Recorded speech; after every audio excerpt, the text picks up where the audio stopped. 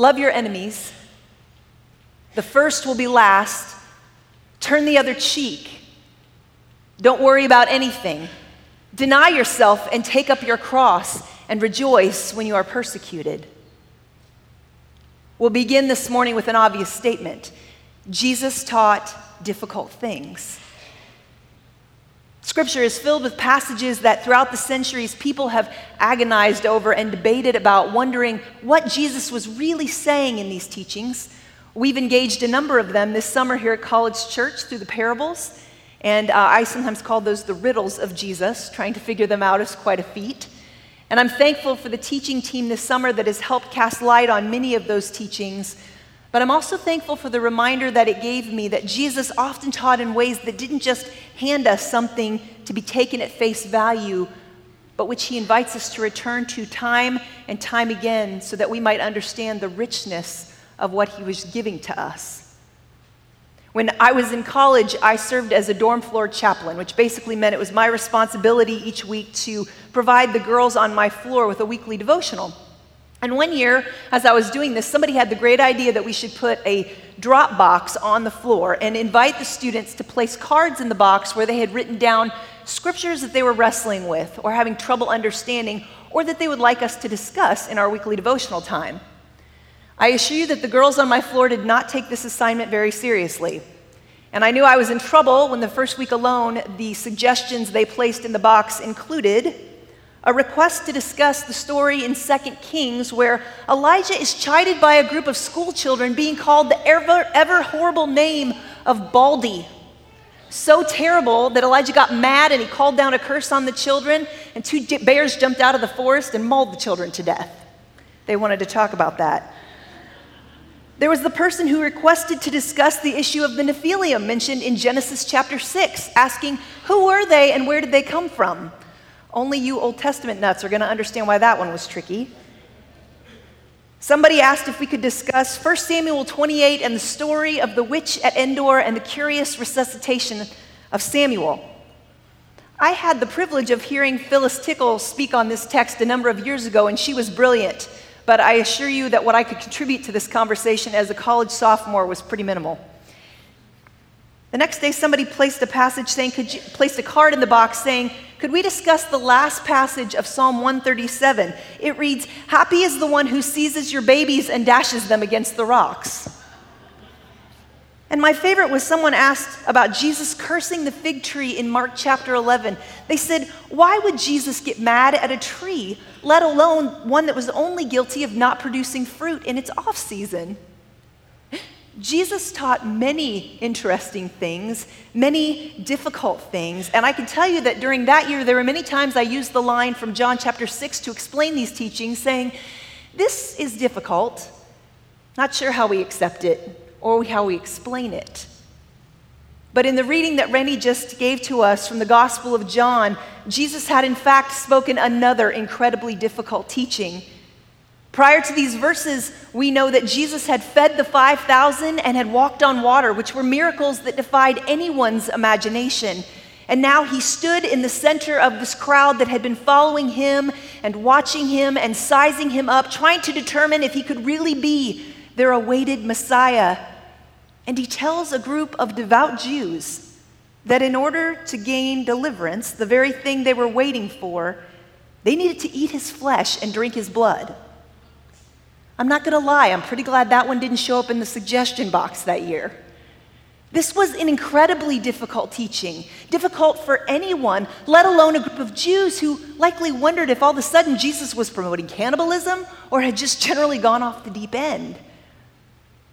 Think about it, just hours before, Jesus had miraculously provided bread, the sustenance and the nourishment the crowd needed by multiplying just 5 small barley loaves and 2 fish to feed them all.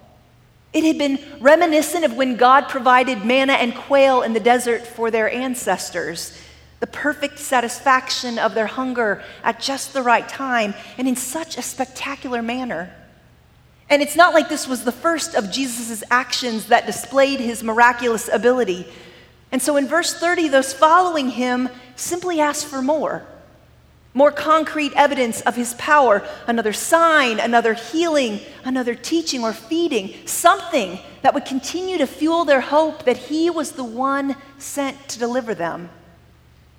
But in his response to their request this time, Jesus seems to go where these followers aren't quite ready to turn, moving outside of the physical realm and into the spiritual or the mystical realm, really, asking these people to think beyond what they could see or comprehend in their earthly perspective alone. After all, as he said, those who ate the manna and the quail in the desert eventually died. And so Jesus responds to their request for the spectacular again by saying that he is the bread of life. Those who will eat his flesh and drink his blood will live forever.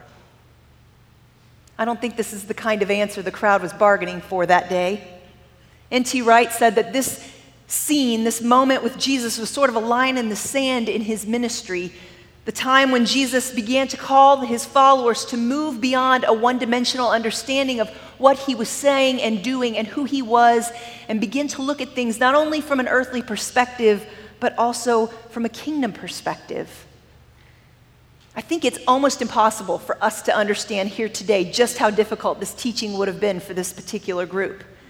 We live on this side of Jesus' death and resurrection and ascension. We know the rest of the story, and so despite our various interpretations of the Eucharist, I think we can often read over this text with perhaps less shock and awe at Jesus' bold invitation than we might have had if we were standing there that day. But whether or not this particular teaching is one that you have personally had to wrestle with, I'm guessing that there are others teachings of Christ that you find difficult specifically to reconcile with the circumstances of your life and the world around you. Cancer, infertility, unemployment, divorce, war, famine, death. These are difficult things that we face and situations that we must learn from each and every day in our spiritual journeys. And in these moments and these weeks and months and years when we are wrestling with such things, I think we often find ourselves like the 5,000 saying, these teachings are difficult. How do we accept them? You see, the question is not, will we encounter difficult things in the Christian life? Rather, what will we do when we face such challenges? There are options, of course, and one of the reasons I love this text is because I think it models for us, the people in the text model for us what some of those options are. For starters, I think when we encounter a difficulty in our lives, we often just get hung up complaining about the difficult thing. We look at it, we assess and examine it from every angle, trying to figure out what all the potential ramifications of that difficult thing might be. And after we've gone through all this rigmarole, we just complain. We whine. We let God know that the situation is unfair and unjust. And we don't understand why the thing needs to have take place in the first place. Verse 61 tells us that Jesus was aware that his disciples were grumbling about his teaching. He heard them bantering with one another, whispering and complaining about how what he was saying didn't really make sense or even seemed heretical. But it's not that this was a surprise to Jesus. We're also told in that text that Jesus knew what was in every person's heart, and he realized that what he was saying would not be easily received by everyone who was in the crowd that day. But Jesus also knew what was yet to come. And he knew that not all who were following him outside of the synagogue at Capernaum that day would be able to continue to believe that he and his teachings were of God. And so upon hearing their grumbling, Jesus looks at the crowd and he says, "Does this offend you?" As if to warn them that if this was troubling, this difficult teaching, the things yet to come would be even more so. I wonder how often in life when we face something difficult, we actually know what Jesus has commanded us to do, what he has said about our present situation or the way we should approach that difficulty. And instead of engaging those instructions, our response is merely to grumble and whine and complain and let God know we don't like whatever that difficult thing is. I think in those moments when we've chosen to engage that situation in this manner, the truth is we're just sort of stewing. We're not really moving ourselves forward or backward. We're just remaining stagnant in our situation. Love my neighbor? Really? But did you see what he did to me? Do you just expect me to forgive him without receiving an apology first? Wait patiently on the Lord? Sure, in normal circumstances, God, but I'm running out of time here, and I don't understand why you wouldn't want me to have a child or be cured of this illness. Am I being punished for something? These are difficult things that we face. How do we accept them? When I was entering graduate school at the University of Colorado a number of years ago, I had been given a course catalog. It was this enormous publication, and I was told that I could leaf through it, select my courses, map out my education for the next couple years, and I had done so diligently. And then I went into the registrar's office to sign up for classes, and I was told that I had to take a particular course with a particular professor during that first semester. And I was a little miffed. I didn't want to take that course during that semester with that professor. And so I protested a lot. It just seemed unfair. But apparently the woman behind the desk had heard this argument from first-year students quite often because she only half-heartedly listened to my plea, and then without missing a beat, she leaned over the desk, took her glasses off of her face, looked me square in the eye and said, "Honey, I get it, but every incoming student has to take this class with this professor this semester. It's what we do. He's our hardest professor, it's our hardest course material, and we use this as a way to weed out the faint of heart." And then without missing another beat, she stuck her glasses back on her face, shoved the paperwork in front of me, handed a pen, and said, "If you're in, sign here." It was a reminder to me that in every difficult thing, there is a moment of reckoning, an instance when we have to decide what we will do. We can either stay in the grumbling or we can choose to move in a particular direction, a fork in the road, if you will. And I think that this is the decision that those following Jesus that day at Capernaum also had to make. Verse 66 tells us that after hearing Jesus' teaching and grumbling amongst themselves, many of those present turned away and no longer followed him. Truthfully, we have no idea how many in the crowd made that decision that day, but we do know it wasn't a small portion of a very large group of people. I'm guessing that for some of these, the offense would have just been too great. And we can relate, right? Eating flesh and drinking blood, not to mention Jesus' overt claims that he was the one sent by the Father. So deciding they just didn't want anything further to do with this, they might have simply slipped away quietly into the crowd, thinking no one would notice. There might have been another group who were initially a part of that crowd of grumblers, first trying to figure out what it was exactly that Jesus was teaching, but then having stuck around for a bit, they might have started to prod others to doubt what Jesus was saying and tried to get them to come away with them as well. This group moved from the day before having been all too willing to accept what Jesus was giving in its fullness to now being a group of skeptics who simply were unimpressed with Jesus' lack of additional tangible proof that he was who he claimed to be. Whatever the case, this group made the decision to turn away. And they weren't only turning away from this difficult teaching of Christ, they were turning away from Jesus himself. There was no middle way, no option to accept the part of the teaching that they liked but reject the other part of it, to take the bits of their grumbling and place them towards the difficulties that Jesus was professing, but stay close when his teaching and his ministry was more convenient and comfortable to them. They stepped away. We do that in a lot of different ways, I think, when we encounter difficulties with God. Sometimes we ignore certain scriptures that we don't understand or that seem to say something that doesn't jive with our perception of God. Other times we slowly back away from a situation that seems like it might require more than we really want to invest. And then sometimes we just quit the job or the relationship or the semester because this is just more than we bargained for. Please hear me out. There are certainly right and righteous reasons to step away from certain circumstances. But in this situation, it seemed that those following Jesus that day who decided to turn away really only had their inability to see beyond the physical realm as rationale for their departure. And so they left. But this, of course, isn't our only option when we face life's difficulties. We also have the option to stay, to remain in the wrestling with the difficult thing. And I'm grateful that this is the decision that Peter and the other 11 disciples made in this scene. Staying required these 12 to accept the difficulties, whether or not they fully understand what Jesus was talking about. They had to trust in the one who was teaching the hard things and trust that in the right time, he would make them understand the kingdom of earth as it was in heaven. I don't think this was something that they had a ton of practice at doing.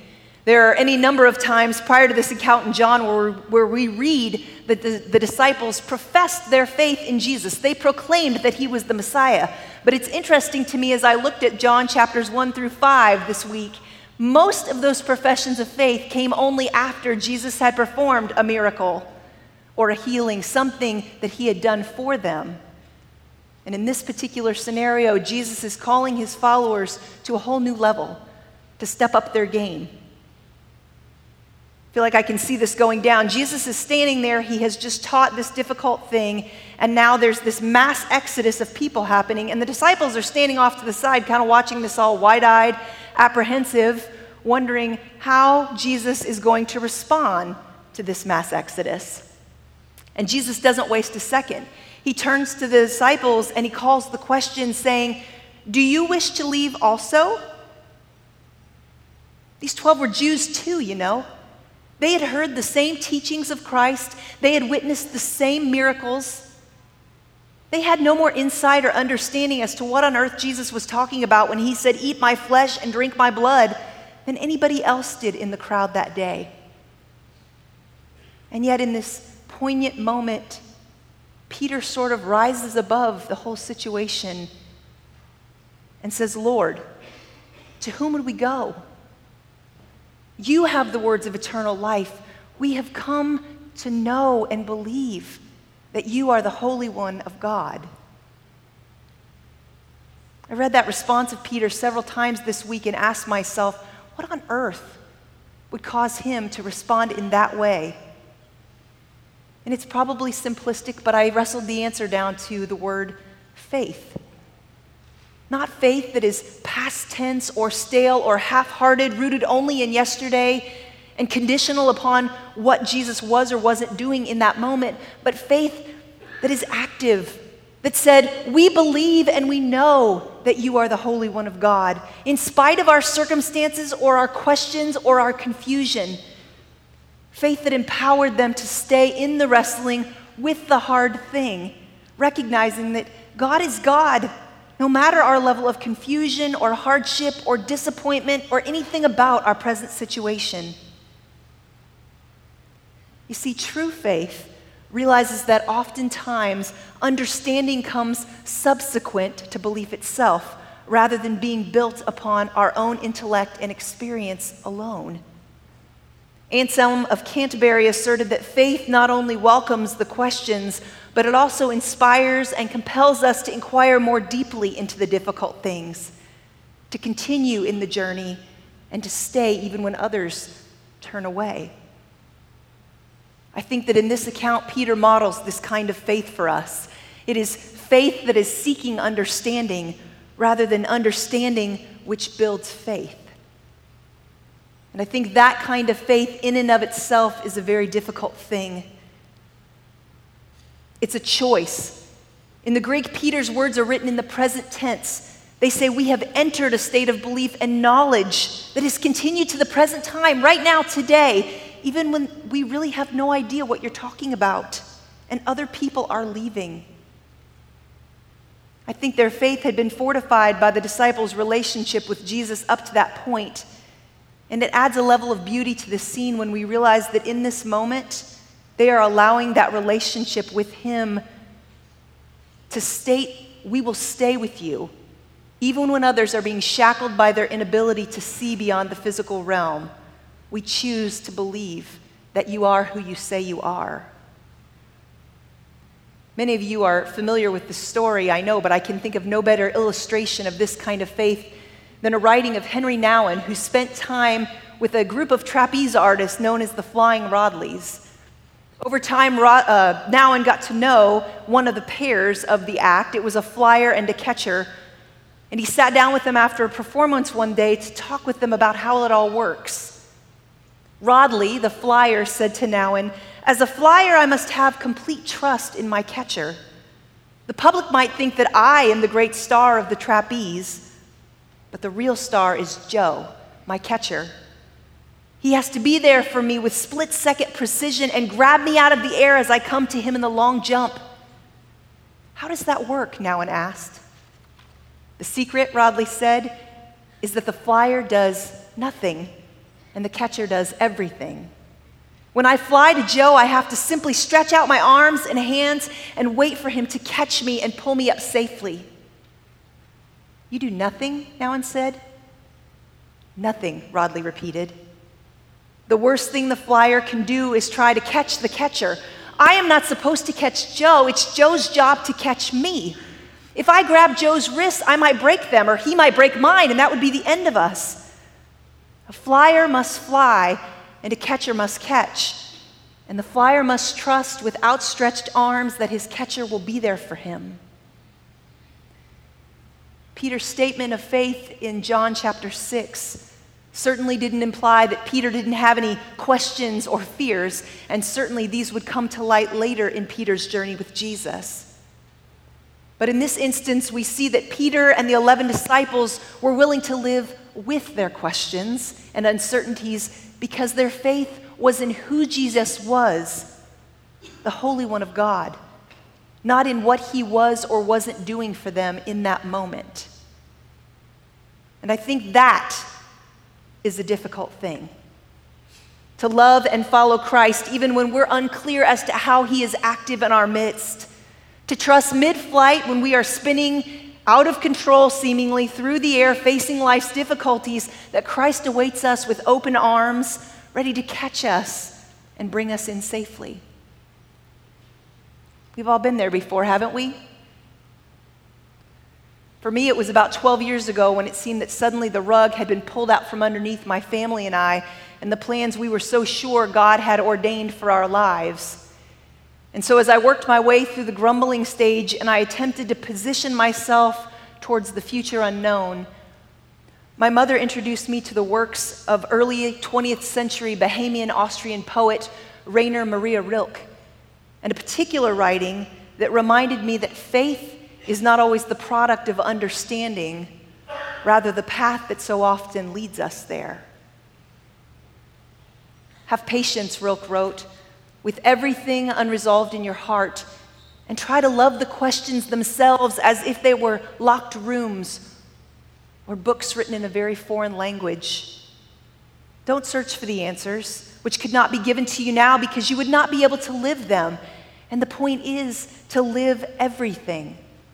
Live the questions now. Perhaps then someday, far into the future, you will gradually, without even noticing it, live your way into the answers." So often, we seek understanding in an effort to grow our faith. And there's nothing wrong with that, but here Jesus reminds us that faith embraces the difficult things, the difficult teachings and circumstances. It stays in the journey, even when we don't understand. And it welcomes the questions and believes that ultimately the answers to our questions will be revealed and our understanding will be found in God's perfect timing, whether that be in this life or in the life to come.